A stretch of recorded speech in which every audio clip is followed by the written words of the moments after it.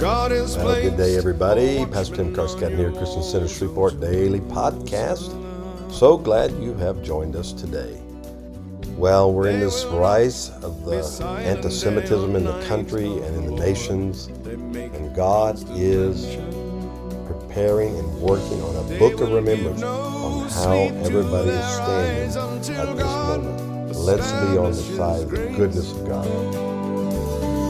There will be no peace in their nights until the Lord makes Jerusalem a praise.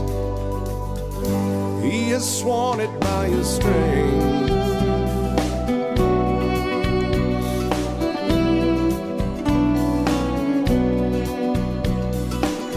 Behold, the Lord has proclaimed us to the ends of the and though there's fear in your streets tonight, something's already birthed.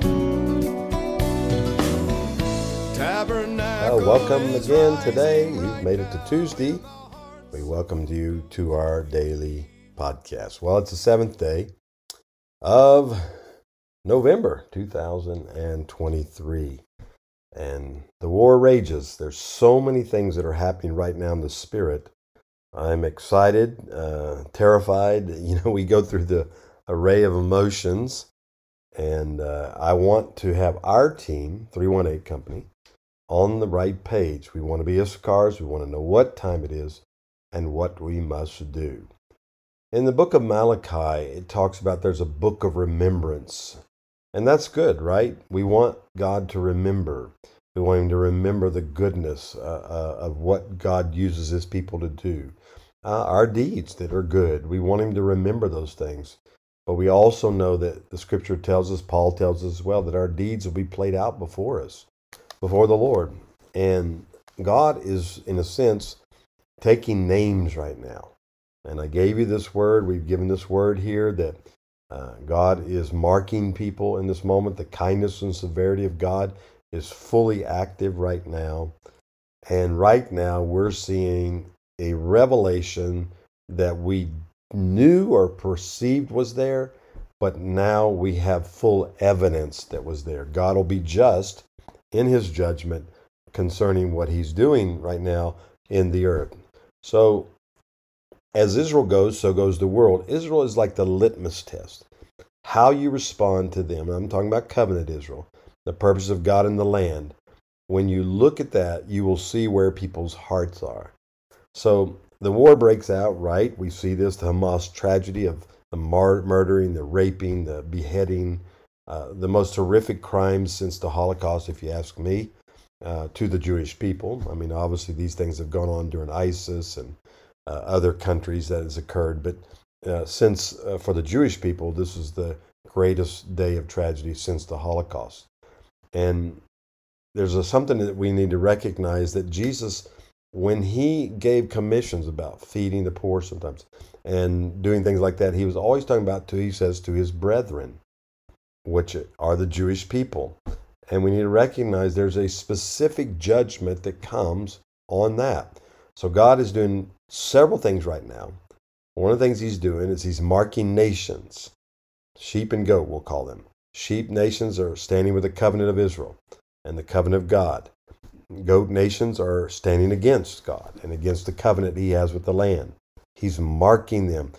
Most nations, most of them right now, are coming out and making public declarations, their government is, of where they stand, either pro-Hamas or pro-Israel. You're seeing that across the land. Well, some are just saying pro-Palestine.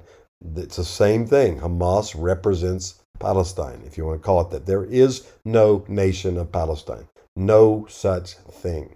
That is a fictitious land that politicians have made up. It does not exist. There's Israel, and then there is the areas where they have allowed the Palestinians to live.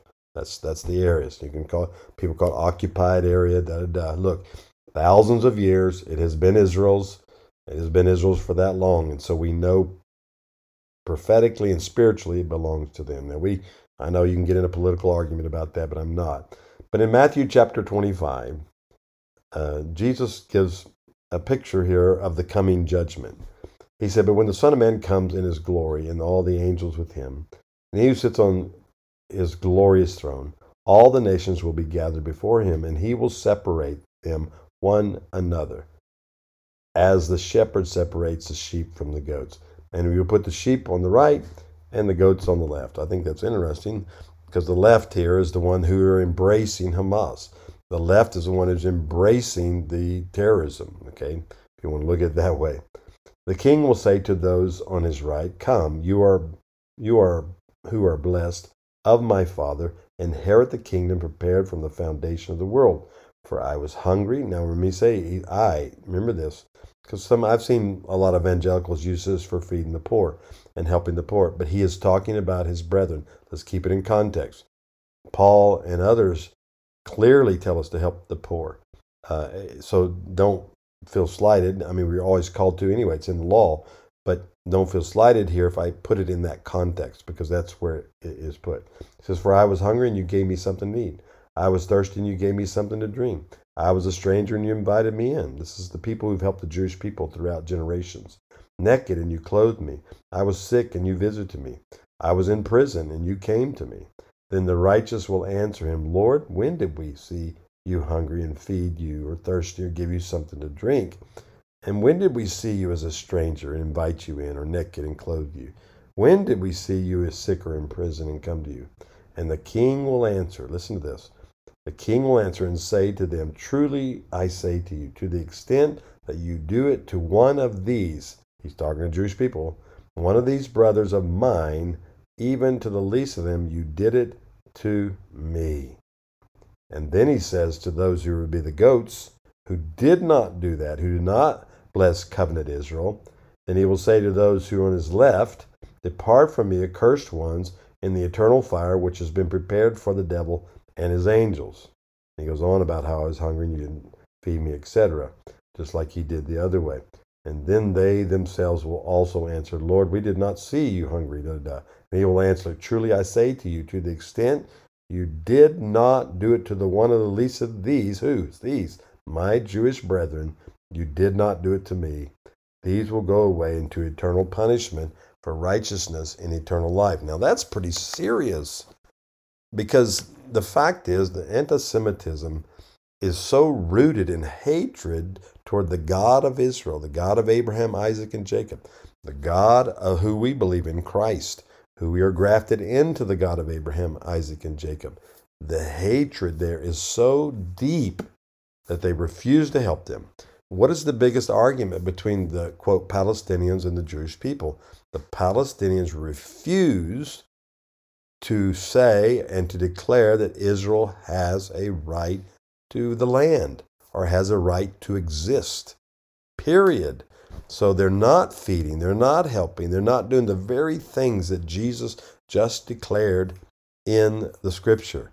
Now, this is quite frightening in the sense of what you're seeing here, because it's eternal judgment. So thus, this hatred of the God of Abraham, Isaac, and Jacob, and saying what they say to us and about us. Iran says it, the Muslims say this, not the nation, but the leadership of Iran. Hamas says this, Hezbollah says this, ISIS says this, the Houthis says this. All of them say that we, America and Israel, are the great Satan. So they are attributing us to being from Satan. And if we as a believer are aligned with the Father, aligned with our Lord, then they are blaspheming the Holy Spirit. And that is worthy of eternal judgment. Understand this, nobody goes to hell just because God's angry that you shot rockets at Israel. It's about hating and not helping. And that's what we're seeing right here. That's why hatred is a sin of murder. That's why we as believers are called not to hate. We're called to love and respond in love. I put an article on our pipeline page about an issue with former President Obama.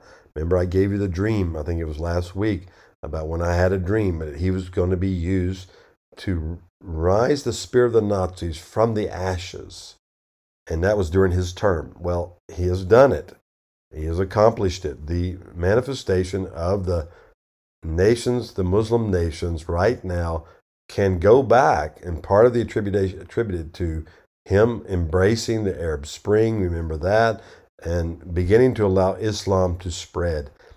Our former President Obama once said that Islam was woven originally into the fabric of America, which is an utter, outright lie. Muslims were not part of the Pilgrims. They were not part of the establishment of this nation at all. So that's a lie. Remember, the Nazi philosophy is tell a lie big enough that they will believe it. And he started that lie. And it began to be, well, last week the Republican Jewish Coalition came out and spoke against him. And they gave a response to him after a speech that he made, because he claimed that there's a moral equivalence between Hamas terror and Israel occupation, and saying that that they began to challenge President Obama, former president, that he was complicit because he's a part of the problem. He's not part of the solution. He's not helping right now with his narrative. Right now, he's actually stoking the flame. He's creating greater tension in the world by what he said. And here's his quote. I want to quote him. I don't want to misquote what he says. He says, if there's any chance of us being able to act constructively to do something, it will require an admission of complexity, which means he's saying this is a complex issue, and maintaining what on the surface may seem contradictory ideas, that what Hamas did was horrific and there's no justification for it. But what is also true is that the occupation and what's happening to Palestinians is unbearable. And they put an applause here because the crowd he was speaking to, began to applaud. What hypocrisy to equate the quote occupation with what the tragedies of Hamas did. Look, I said it the other day, I think it was yesterday, Hamas leaders, each, top 3 leaders have $3 billion. So don't tell me the suffering of the Palestinian people is because of Israel. Let me tell you, $9 billion to several million people goes a long way. They could be helping their own people, which they are not, because they want them poor, impoverished, look like they're being oppressed, because if they do that, then the world will keep playing their song and keep sending money to them. This is a plan of the devil. This is demonic at its root. And the fact is that his policies, and they went on to say this, they said it was Barack Obama who was complicit in the death and suffering over the last month in Israel and Gaza. His policies and those of President Joe Biden put billions of dollars in Iranian coffers, money used to fund and train Hamas and other terrorist groups whose stated goals are the destruction of Israel and the annihilation of Jews. Obama's attempt to dilute his own culpability in this situation doesn't change the facts. Facts are hard. They don't change. And here's the fact. Now, in all that I'm saying here, President Obama, former president, was marked. I think he was already marked before, but he's marked on this situation. God is measuring the comments of the people of the earth, especially leaders, but also nations. This is a time. So when we look at how bad this is, let's say this. Let's be thankful that everything that's been hidden, this anti-Semitism, this hatred of Israel, the hatred of the Jewish people, this has been there all along. It's been hidden. It's been under the surface. It's out now. We now know who is who in the zoo, as I say. We know who's on which side. That's why in the Church of Laodicea message in Revelation 3, Jesus, I'd rather you be hot or cold rather than in the middle. Well, now we know who's hot and who is cold, who's right and who is left. It is clear that God is bringing judgment and will bring judgment on those who do not side on the side of the Lord, which is for the covenant that he made, the eternal, everlasting covenant he made with that land over there in Israel. The very land that Abraham first purchased, that tomb for his wife, and then it grew to become a great nation, and once in 1948 became a legitimate nation as far as the way the world recognized it. It was already a nation in the eyes of God, but it became legitimate. So this is where we are, guys. God is taking names right now. Let's make sure, one, our names are on the right side. Let's pray. Let's pray that, Lord, you would strengthen everybody listening to this podcast. Lord, let us not be terrified of what we're seeing, these riots and these anti-Semitic acts that are going on, the murders of Jews. And Lord, let us see it as this is your way, a way of doing multiple things. One is revealing that which is hidden.